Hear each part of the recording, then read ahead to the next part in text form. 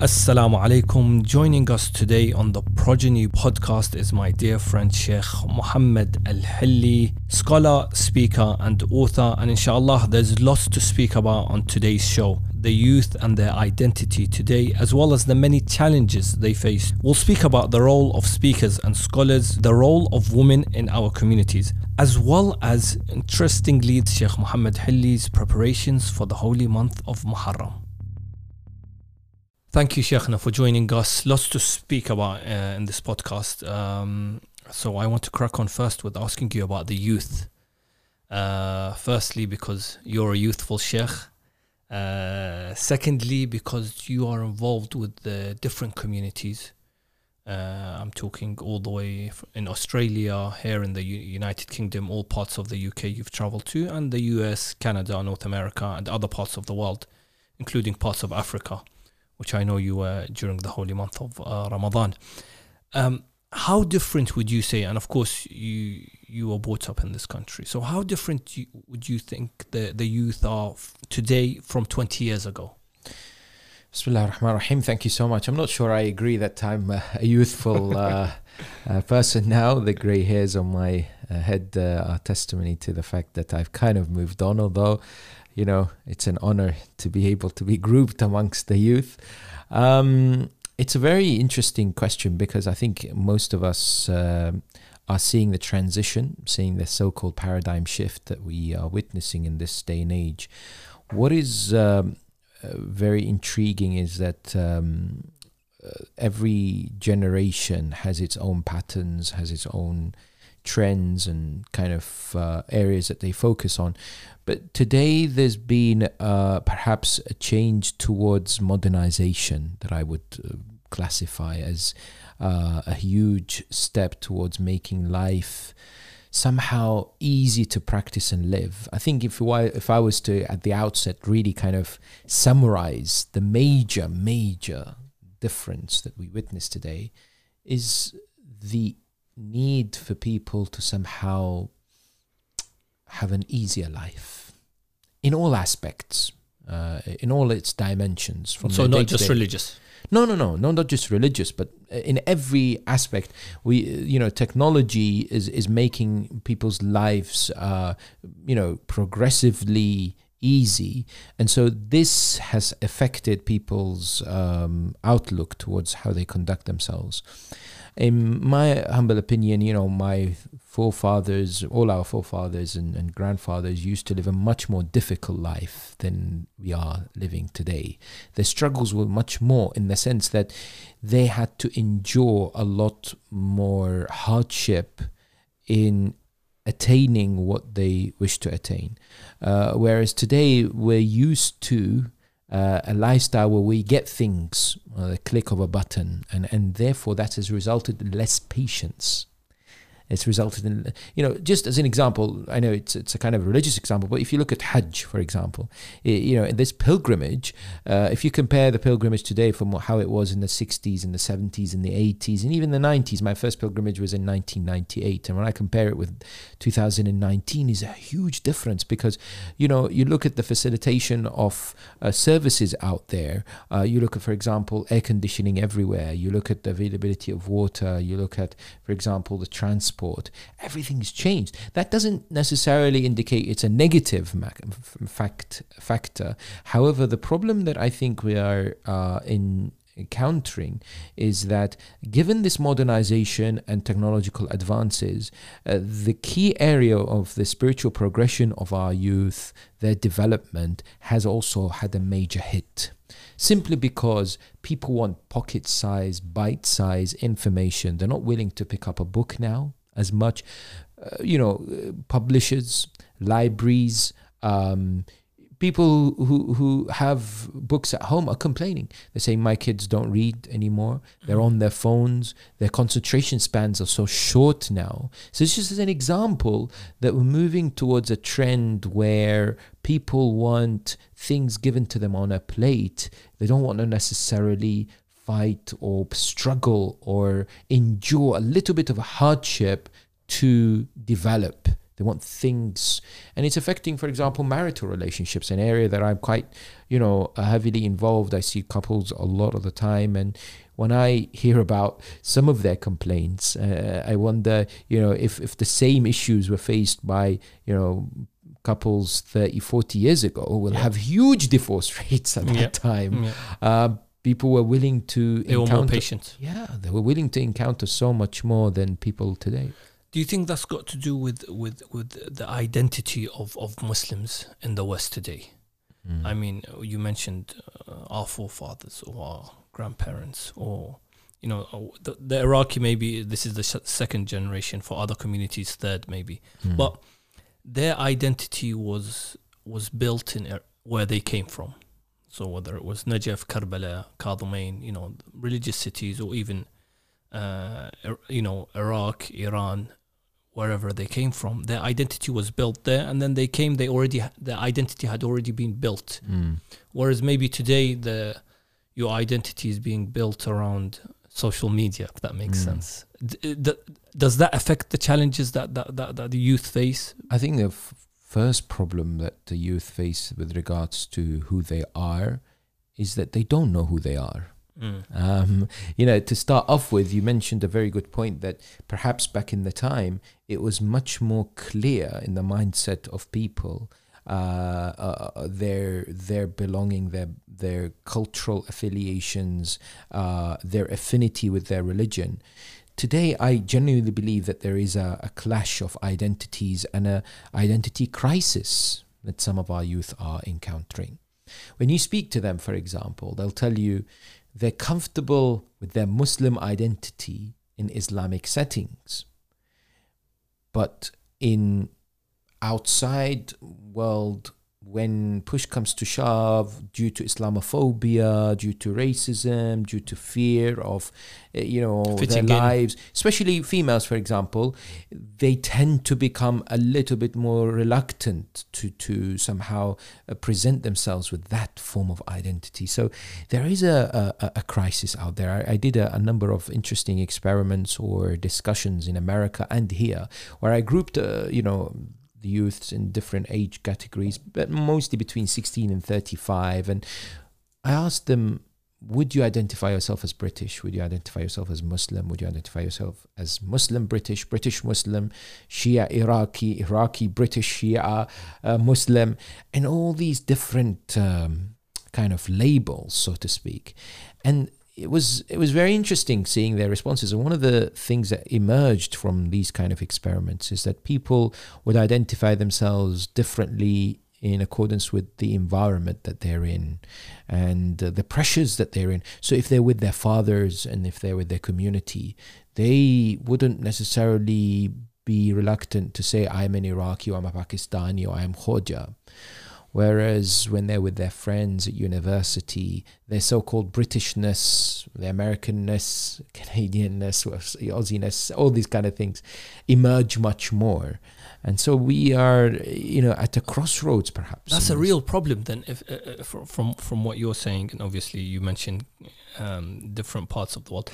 The problem is then they're going to end up with what, different personalities when they're at university, then when they're in the mosque. Yeah.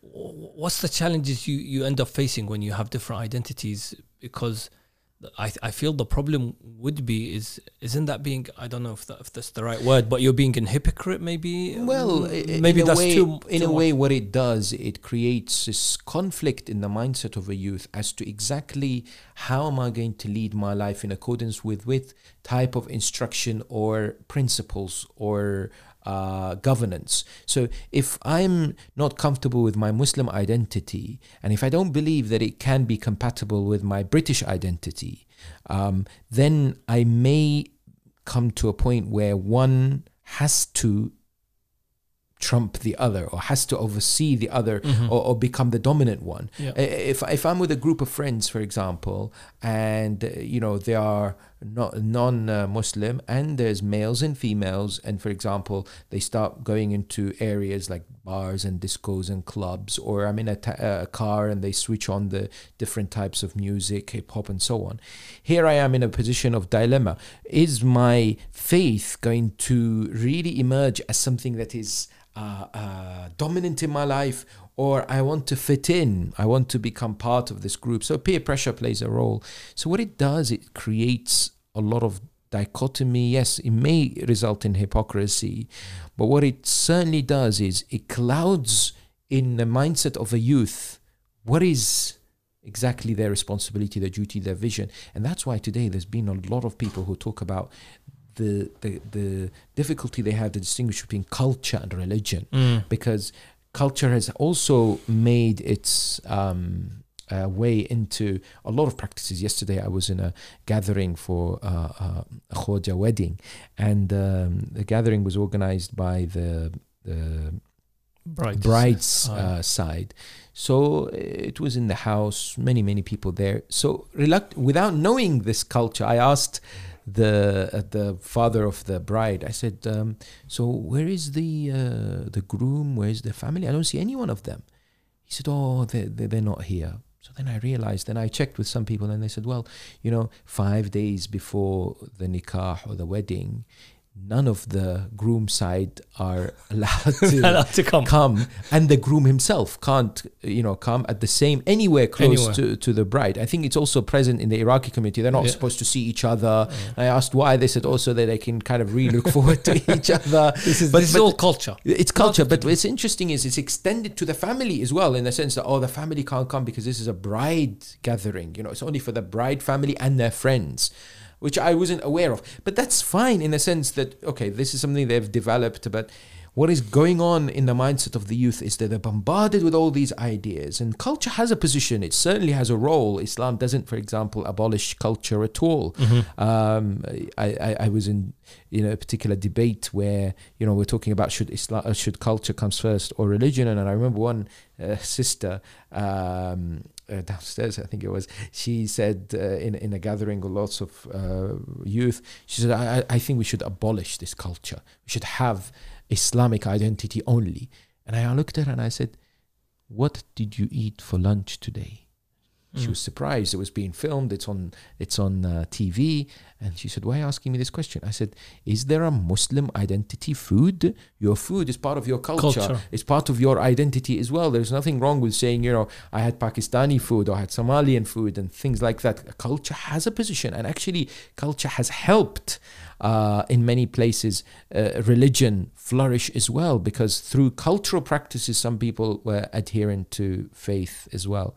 But it's a massive discussion, this. But just with regards to youth, I think we've got to be able to come up with a model or an understanding, education and awareness as to what the future holds, and how being British and Muslim and Shia or Sunni or whatever as an identity may be able to be compatible, as far as I can embrace those identities. I have to be able to understand what it means to be British, but also what it means to be Muslim, but not be at the same time be willing to somehow place anything which jeopardizes my faith as priority over my faith. But there is nothing wrong with being British Muslim or a Muslim British, so to speak.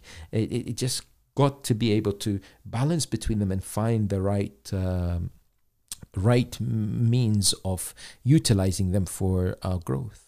I just want to, you mentioned the future, and this is quite, I feel, a vital question. I'll try and phrase it in the best way I can. Do you feel there's now a gap that's built between the ulama and between the youth today? Do the ulama understand the youth? Do they understand the challenges that they're facing, the problems that they're facing? Are we more involved in, and I mean this with all due respect, in our centers, rather than going out and finding the youth that are not coming to the centers maybe, or that are only coming once or twice a year during Muharram or Ramadan? and this is, I feel, it's like it's building up.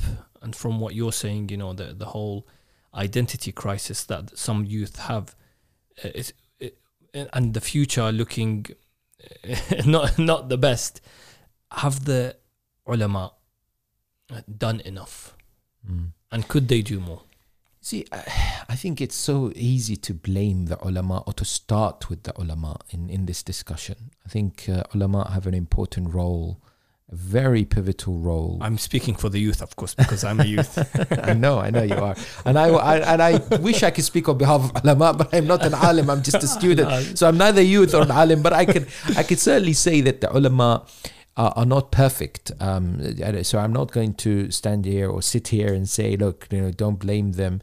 But at the same time, I don't think it's fair to place all the emphasis on them. I know there's a lot of expectation from our scholars, especially those in the West, to deliver and to be role models and to lead our youth and to show them direction and to provide for them facilities to be able for them to spiritually grow and to really strengthen their connection and unity.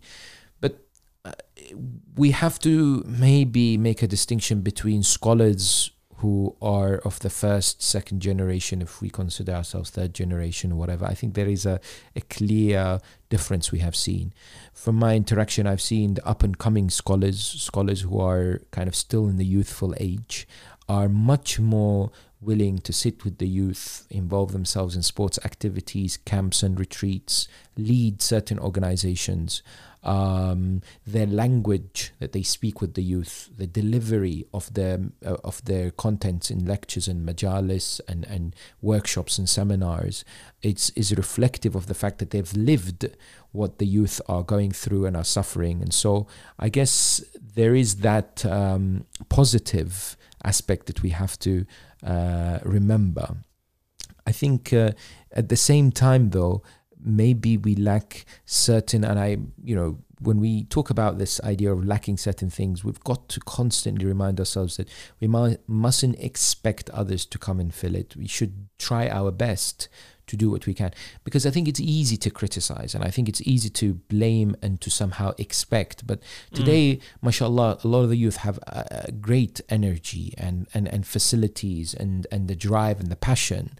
And I think if you place it, ulama have got a lot of burden on their shoulders and a lot of things that they have to deliver. But what we need is out there institutions, and we need organizations that are working side by side with ulama, with a clear vision and direction from the marja'iyya, from our esteemed scholars, and are able to utilize facilities to provide what is needed for our youth, with consultation with the youth. What we're not seeing, unfortunately, is the identification of areas that are kind of weak or vacuums in the lives of our youngsters. I think it's just a matter of initiative out there. We need initiative. We need guidance, leadership, and direction, not only from the youth. I always say to people, people ask me a question. Okay, for example, I genuinely believe one of the things that we are really lacking at the moment, especially amongst our youth, is the relationship with the Quran. If you imagine today, a lot of our youth are afraid of the Quran. Yep. They're afraid because they don't understand it. They're afraid because they can't read it. They're afraid because it's a huge ocean of something that's unknown, and it's fearful. So what we are not doing is to facilitate the learning of the Quran and the development that our Muslim community can have with the Quran, and non-Muslims as well, be inspired by the words of Allah subhanahu wa ta'ala in a way that is technologically feasible in this day and age, using all kinds of modern ways to present the beautiful words of the Almighty subhanahu wa ta'ala.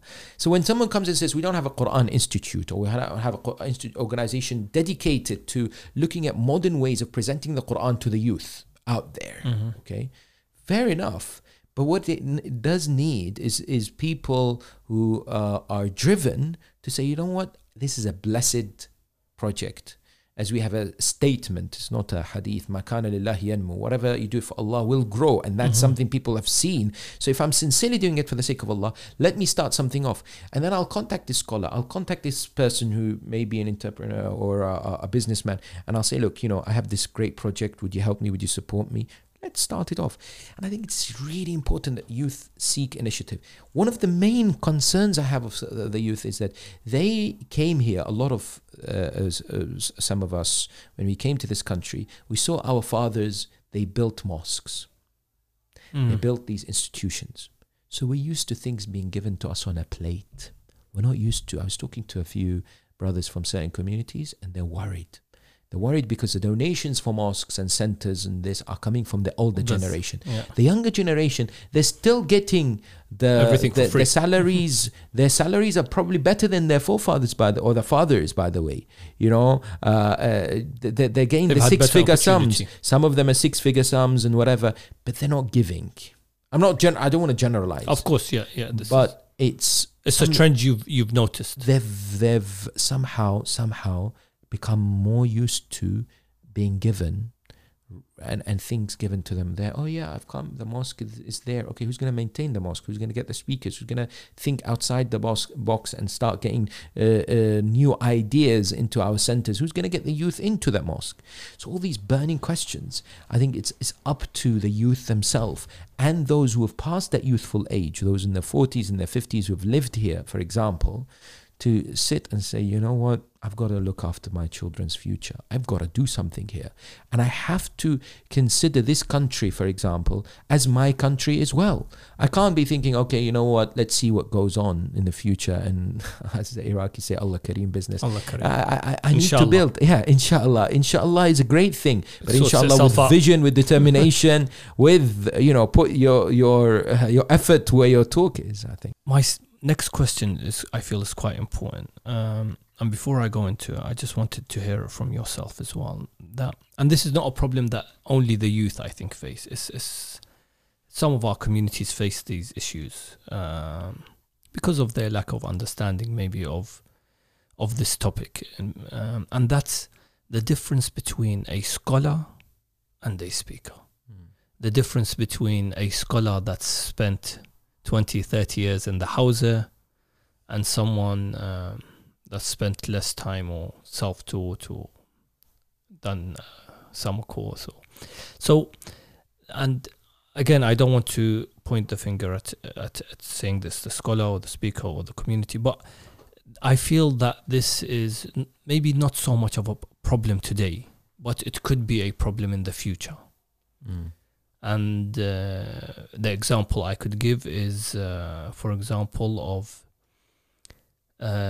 not knowing, we say in Arabic, not knowing your size or not knowing your status when answering a question or when speaking about a certain subject. Knowing your limits, basically. Ahsantum. Yeah. So not knowing your limits, we say ما يعرف قدره, or his status, and that could lead into a problem, because number one, I feel that there's a huge need for English speakers today. So there's a demand. The problem is, and I studied economics for some reason in my A-levels, the supply is not enough. There's not enough English speaking scholars that are needed around the world. I don't know the exact figures of centers in the US or the UK, but I'm guessing they're in their hundreds. And I don't know the amount of speakers or scholars that there are out there that are speaking English. But if you, as I said, the supply isn't matching the demand. So we have now a problem. How can we solve this problem? Looking into the main thing that I started with, which is the difference between a scholar and a speaker. I agree that today, due to increasing requests from communities to have English lectures, if you compare, for example, the situation now in 2019 to, for example, 2002, 2003, much more centers around the Western world, at least, and even in Africa, places of Middle East are requesting their congregation to be addressed in English. And this is because, again, globalization, again because of the diverse community members that may exist. Many communities today don't have just one culture or one type of community. You'll get people from different communities coming in, so a unifying language would be English. So definitely that's one of the challenges that is becoming quite evident. I believe that one of the solutions to this is to have a long-term plan, certainly, and a short-term agenda or devise some kind of a strategy. The long-term one is to look at how other faiths have developed and really designed a very good system to ensure that scholars with great caliber are graduating from their own seminaries and how they're being looked after. There are religious groups who basically promise those students or those people who are looking to get into these professions a salary, accommodation, a place to work, for example, and so on from the outset, which is very enticing for for anyone to get into. Today, if you were to speak to people and to encourage them to get into Hawza, how is there a guarantee that they will be earning something at the end? Where will they be working? What is the guarantees that they will be able to remain in this field even? Some of them may graduate and then start. Who should answer these questions? Who should be responsible for this person who's gone to Najaf or Qom for 3, 5, 10 years, studied? Who's responsible for his wage, for his accommodation? Who should be? Is it him? I think family?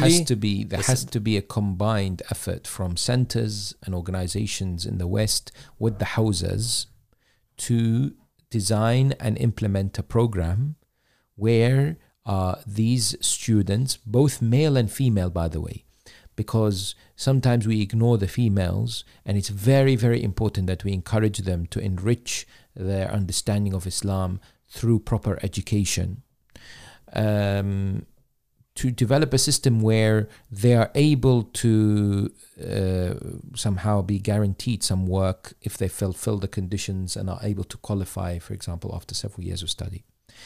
What is also needed I spoke about this many years ago. I genuinely am a strong believer in localized hawzas, Western-based hawzas, supported by the hawzas of Najaf and Qom, for example. And there are one or two. There are one or two, but not enough. And what needs to happen is that these hawzas need to facilitate for different times, different occasions of the year, and at the same time have good networks with centers and so on to develop these students who enroll. What is also missing in the Western world are academies that train public speaking for our own youth. Give me one organization that does training for public speaking in the Western world for our Muslim students or Muslim brothers and sisters. You see, when I was in Najaf, I was a member of a number of organizations that represent scholars there who are khutaba.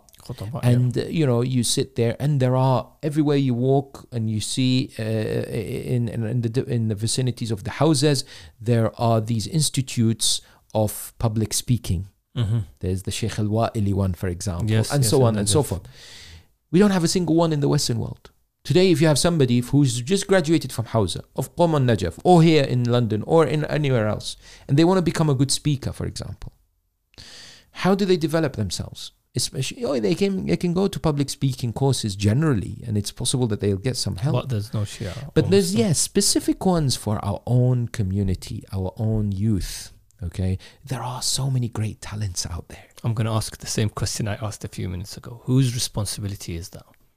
It's a responsibility of the youth, the elders, the offices of the Marja'iyya, organizations that somehow lead many communities. Yes. Some might say, if you're saying it's the responsibility of so many different groups and no one wants to take the initiative, then it's never going to happen. Well, we have a beautiful hadith from Amir al-Mu'mineen alayhi salam, which said that the Prophet sallallahu alayhi wa alihi wasallam used to be tabibun dawarun bitibbih. So he was a doctor, a medical physician who went to look for his patients. Allah. Now today, if you want to go to your GP, you go to a building where your GP is sitting. GP doesn't come and look for you. Amir al-Mu'mineen says the Prophet of Islam used to look for those whom he can help and seek inspiration for. And so today we have to ask this question: where is the drive of our community and our youth? MashaAllah, we have some fantastic youth out there with great potential. See, one of the great things about youth is their energy, their passion. But sometimes they need guidance and leadership. And this guidance and leadership needs to be channeled in the right way. MashaAllah, and without taking any merit of the importance of organizing majalis, I believe it's a fantastic phenomenon that we see, especially in the Iraq community and other communities, where there is this groups of youth, different organizations coming together and holding these phenomenally successful programs. But the question that has to be asked is, organizing majalis should be the stepping stone, should be the beginning towards many, many other social services and activities that really solve the problem of our youth, as well as educational establishments and institutes and so on and so forth. I don't think we should wait for people to take initiative. I think we should do it ourselves. I genuinely believe that if you look at organizations like Who is Hussein, for example, it wasn't under a direction of a grand scholar who came and said, by the way, I want you to do this. It was a group of youth who sat together and said, you know what? Let the world know about Hussein ibn Ali, and we're going to do it. So they gathered together, they brought some kind of ideas, and look at today how many representatives they have around the world, and alhamdulillah, it's growing as an example of what can be done. The potential is great. The opportunity is there.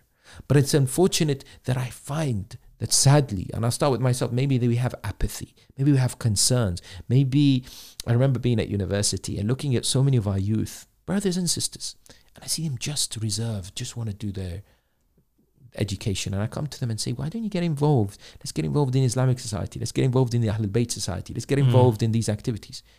My dad and my mom told me, just stick to studying.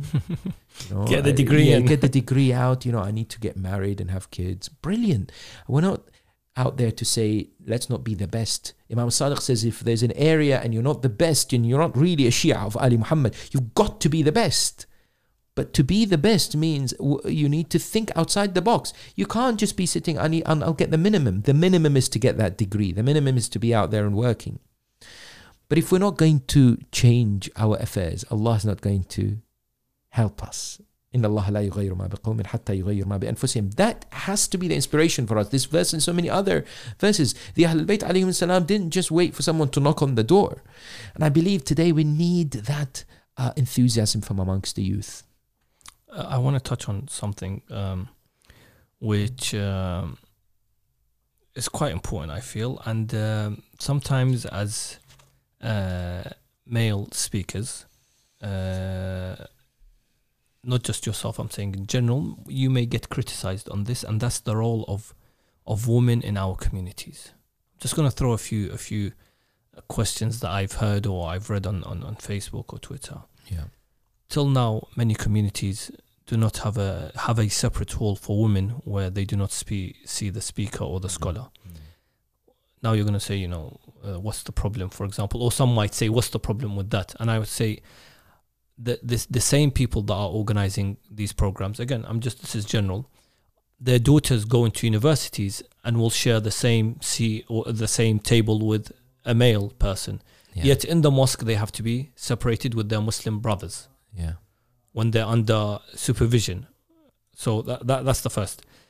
A lot of people say that in our communities till now, we don't have women in the committee.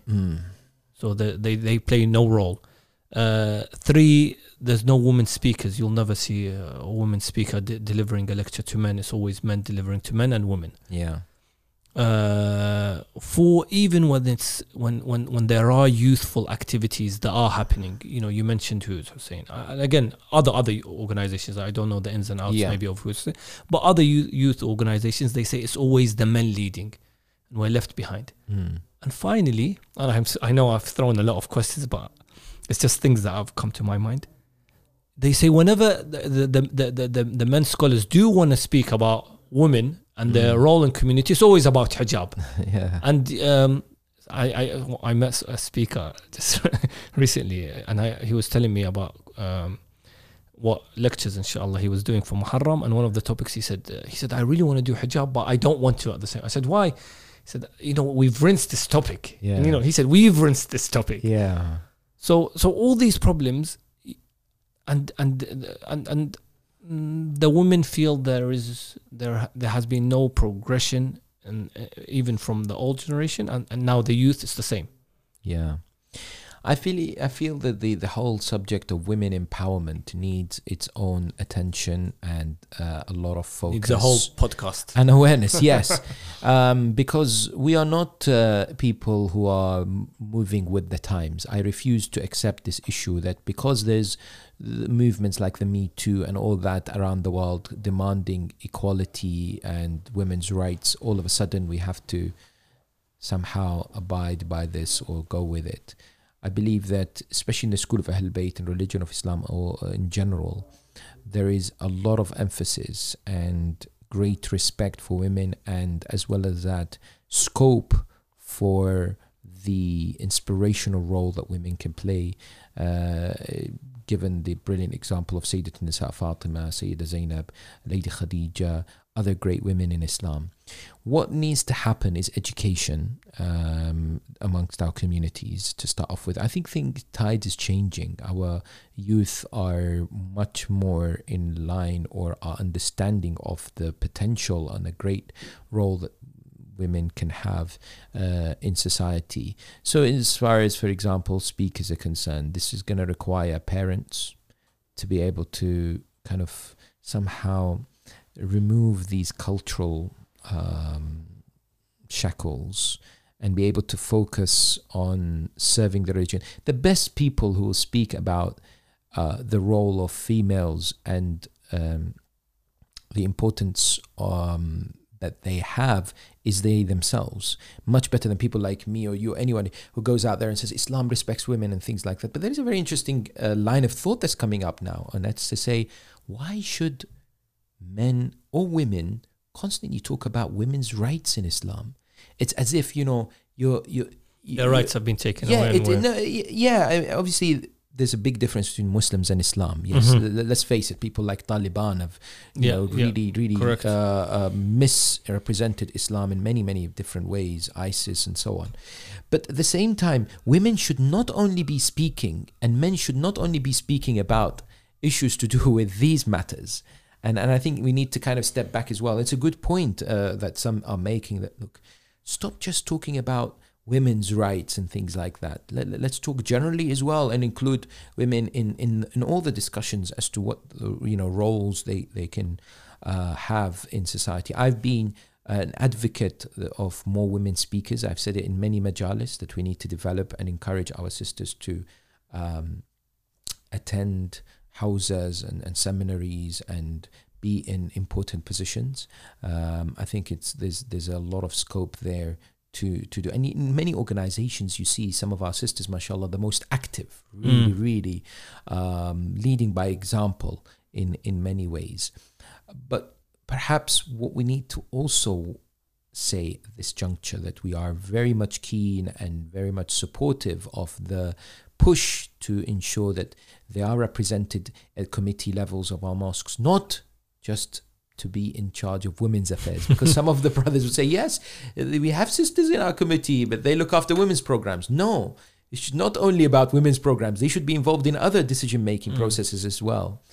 And all these aspects as well to encourage education. All this is great. But at the same time, there is a movement that is pushing for liberal ideas and thoughts, which is problematic, because Allah subhanahu wa ta'ala, He is a wise creator. He has given each and every creation of his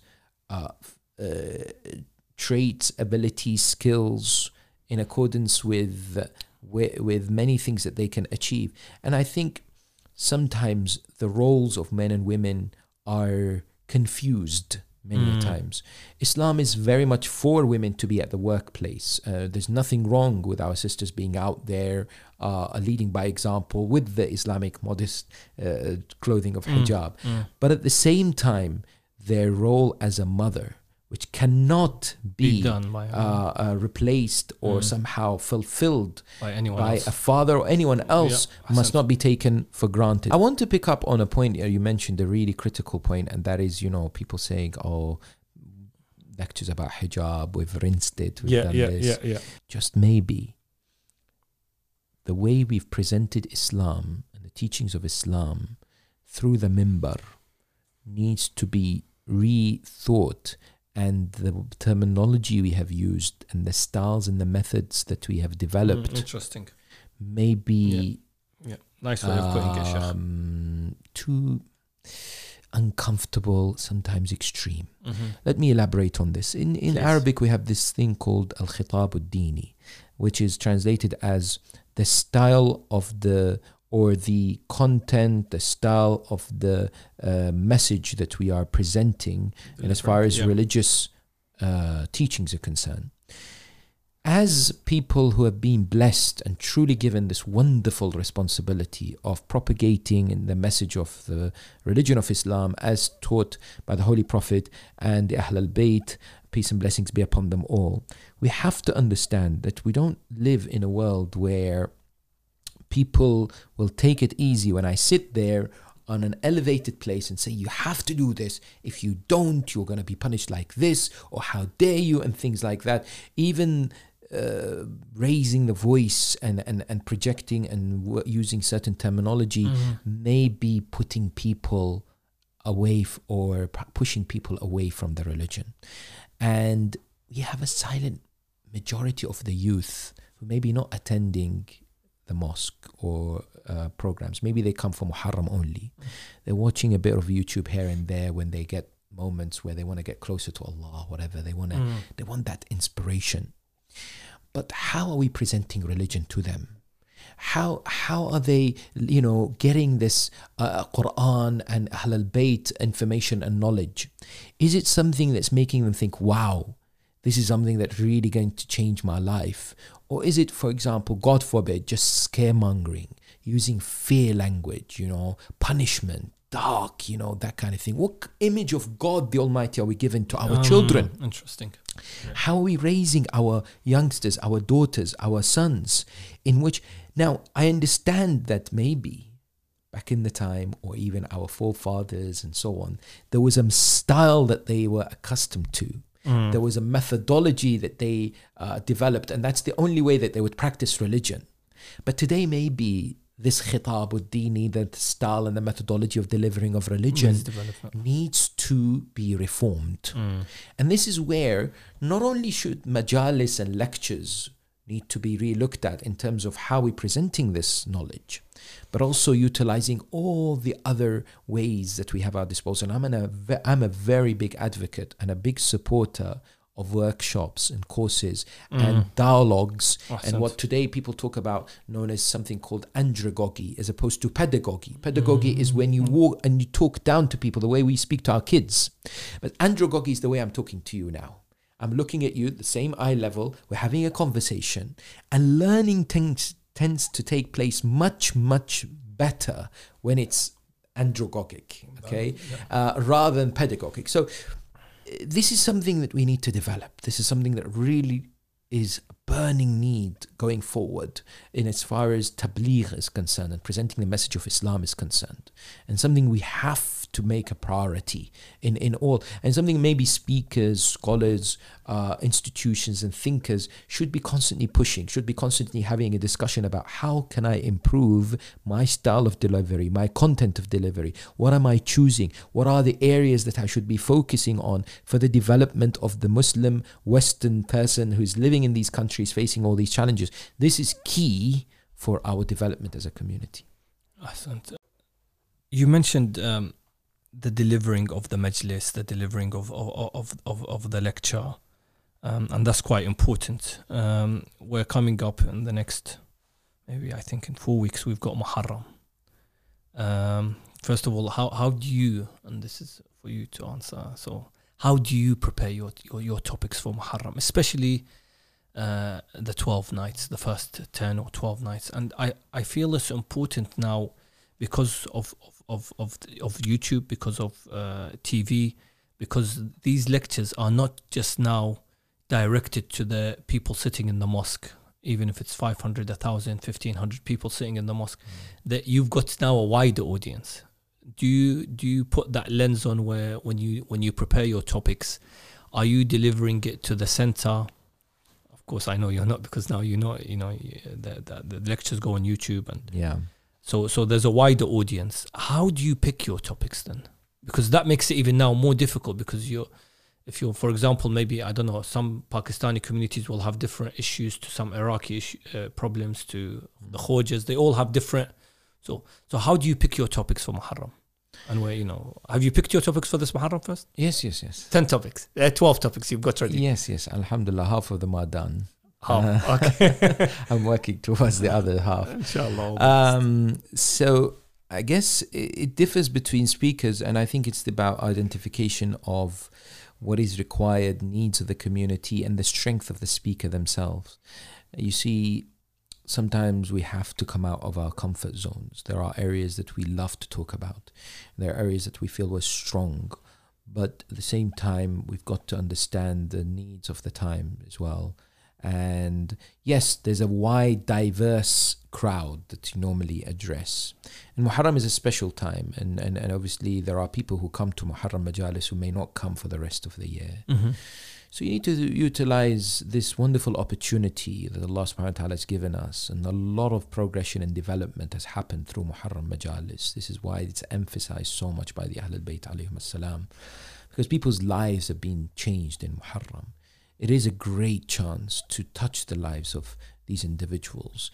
And a lot of the times something that it's not mentioned, but it's a chance for ourselves to change ourselves as well. Nice. It's a wonderful opportunity to re-look at ourselves, because sometimes when you're preparing for these majalis, you think, okay, am I going to really emphasize on this point and I'm not really practicing it as much? Ya ayyuhalladhina amanu lima taquluna ma la taf'alun. Allah bless the soul of Sheikh Abbas al-Qummi, as he said, he used to, he was about to publish the Mafatih al-Jinan, but he held back because he decided to practice everything in there before he published it, which is a phenomenal thing. In Mafatih al-Jinan, it's just there, I've seen it. So it's amazing that, some of our scholars have emphasized this idea that I have to walk the walk and talk the talk at the same time. So, in these areas, I think this is one limitation where you look at this and you think, wow, if I talk about lowering the gaze and I'm not lowering the gaze as much, it will be hypocritical. I can't do it. And it's so important because, this is not a job that we're assessed by the people. It is something that we are assessed by Allah subhanahu wa ta'ala and by Imam Sahib al-Asr wa Zaman, Ajjallahu ta'ala farajah, whom we have to believe is sitting in the crowd and who's going to tell us, look, I was sitting in a crowd. Why did you say that? Why did you mention this hadith in the incorrect context? So testing time for the speaker or the scholar as well. It's a massive time. Yeah. Every speech is an examination and a trial for all of us. But specifically Muharram, because the subject of Imam Hussein alayhi salam and the whole epic story of Ashura touches our hearts so passionately, and it means so much to all of us. The Marji'iyya constantly encourage the speakers, the ulama, to be avoiding topics that cause division in the community, to unite the community as much as possible, and not to talk about, for example, slandering this person or attacking this individual, but rather nourishing the souls of the people. Remembering that these people have come from work, they're looking for that inspiration. They're looking, I sometimes look at those people sitting there and looking at me, and I sometimes imagine them telling me somehow, hit me with something. Give me something that I'm going to go home now and think, you know what? That meant so much to me. I'm going to change something in my life. Maybe. Yeah. If across those 10, 12 nights, something was said that makes them think, we've done our job. We've done our job. So yes, the type of community you speak to does make a slight difference, but like you said, it is a global village now. And sometimes we've got to look at a wide range of topics to try and, ensure that we don't lose a certain group who are not interested in history or spirituality or akhlaq, but try to have an integrated approach as much as possible to bring these topics together in a very presentable manner, so that it's enticing for our community. I'm looking forward to your lecture, Sheikh. Just give us one topic. I know you don't usually like to give away. What should we look forward to? I can't give you a topic. Hit me with something. Hit me with something, Sheikh. Well, inshallah, this Muharram will be the first time that I'm going to do a series. Oh, interesting. And it's a series that I've researched, and I could not find any single English lecture in YouTube or anywhere else on this series. Interesting. Okay, so I look forward to it. It's something, hopefully, for the first time. The lectures will be on YouTube on the same day, inshallah? On the same day. And I've done a lot of research on this topic. Okay. It's going to be, inshallah, I hope and I pray to Allah. You haven't hit me with something yet. I need it. Well, that's it. I'm hitting you with anticipation.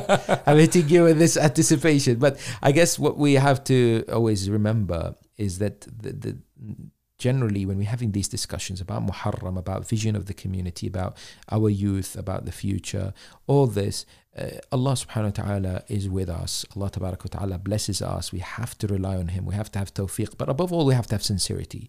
We have to do this for His sake. We have to go into all these projects and initiatives and ideas with the complete 100% determination that we're doing it for His sake, because otherwise it's definitely something that will fail.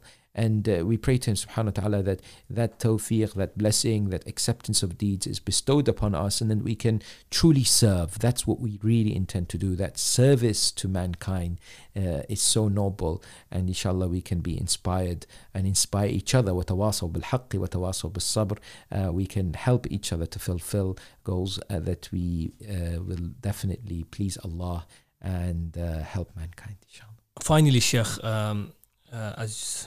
as the whole community came together during the holy month of Ramadan, when they heard the news of your eldest son Hadi, alhamdulillah, I spoke to you as well about it. I said, this is the first time I've seen the community come together for a purpose, and that was the dua for your son Hadi. Not a lot of people have direct contact to you, maybe. I'm very lucky enough to know you as a friend and the older brother. So I have contact with you directly. I can ask you. But a lot of people are wondering, how is the health of Hadi? If you can update us on this. Alhamdulillah, I'm absolutely grateful, above all, without comparison, to the Almighty subhanahu wa ta'ala. His grace, His mercy, His blessings are so abundant, and cannot be thankful enough to Him, Jalla wa Ala, for all that He's provided for us. And of course, the community has been fantastic, great support. The month of Ramadan was difficult because Hafiz had to cancel the commitment and the lectures in America and a few nights in East Africa, in Mombasa. But the community were brilliant in their support, their du'as, their well wishes, and I think this helped a lot psychologically and also for the health of my son as well. Alhamdulillah, he's going through the chemotherapy with its all challenges, good days and some challenging days, I would call them. And inshallah, he's very positive, he's very hopeful, he's determined to fight it off. And inshallah, with the continuous du'as of the mu'mineen, mu'minat, he'll be able to overcome this. And I told him personally that this is a great moment in his life to be able to utilize it, inshallah, for him to achieve excellence in life, inshallah. Because, going through a condition like this, for many people at the later stages in life is difficult. But if you go through it as a child, as a 12-year-old, and inshallah you come out of it, then it really sets the scene for your life, because you've gone through this really difficult thing that most people won't go through in their lives. So you're in a good, it's as if you've passed this very advanced driving course that only the police do, because you need it in your life. So you've really passed this amazingly tough examination. So then inshallah throughout his life he'll be able to utilize this for the excellence in all aspects, inshallah, that he can achieve, and maybe even help others who go through similar conditions or difficulties, trials and hardship, and inspire them to look at the positives of it and become out a better person, inshallah. Inshallah. Well, we're here at the Progeny team. We'll continue to make dua for him. Our listeners, our viewers, inshallah, will continue in the du'as for Hadi and a speedy recovery, inshallah. At this difficult time, inshallah, we wish you and your family all the best, inshallah, and all the tawfiq. And I'd like to once again thank you for making time. I know you're going to pleasure. Thank you for making time to come on the Progeny, and inshallah we'll see you very soon. Inshallah. Thank you. Alaikum assalam wa rahmatullah.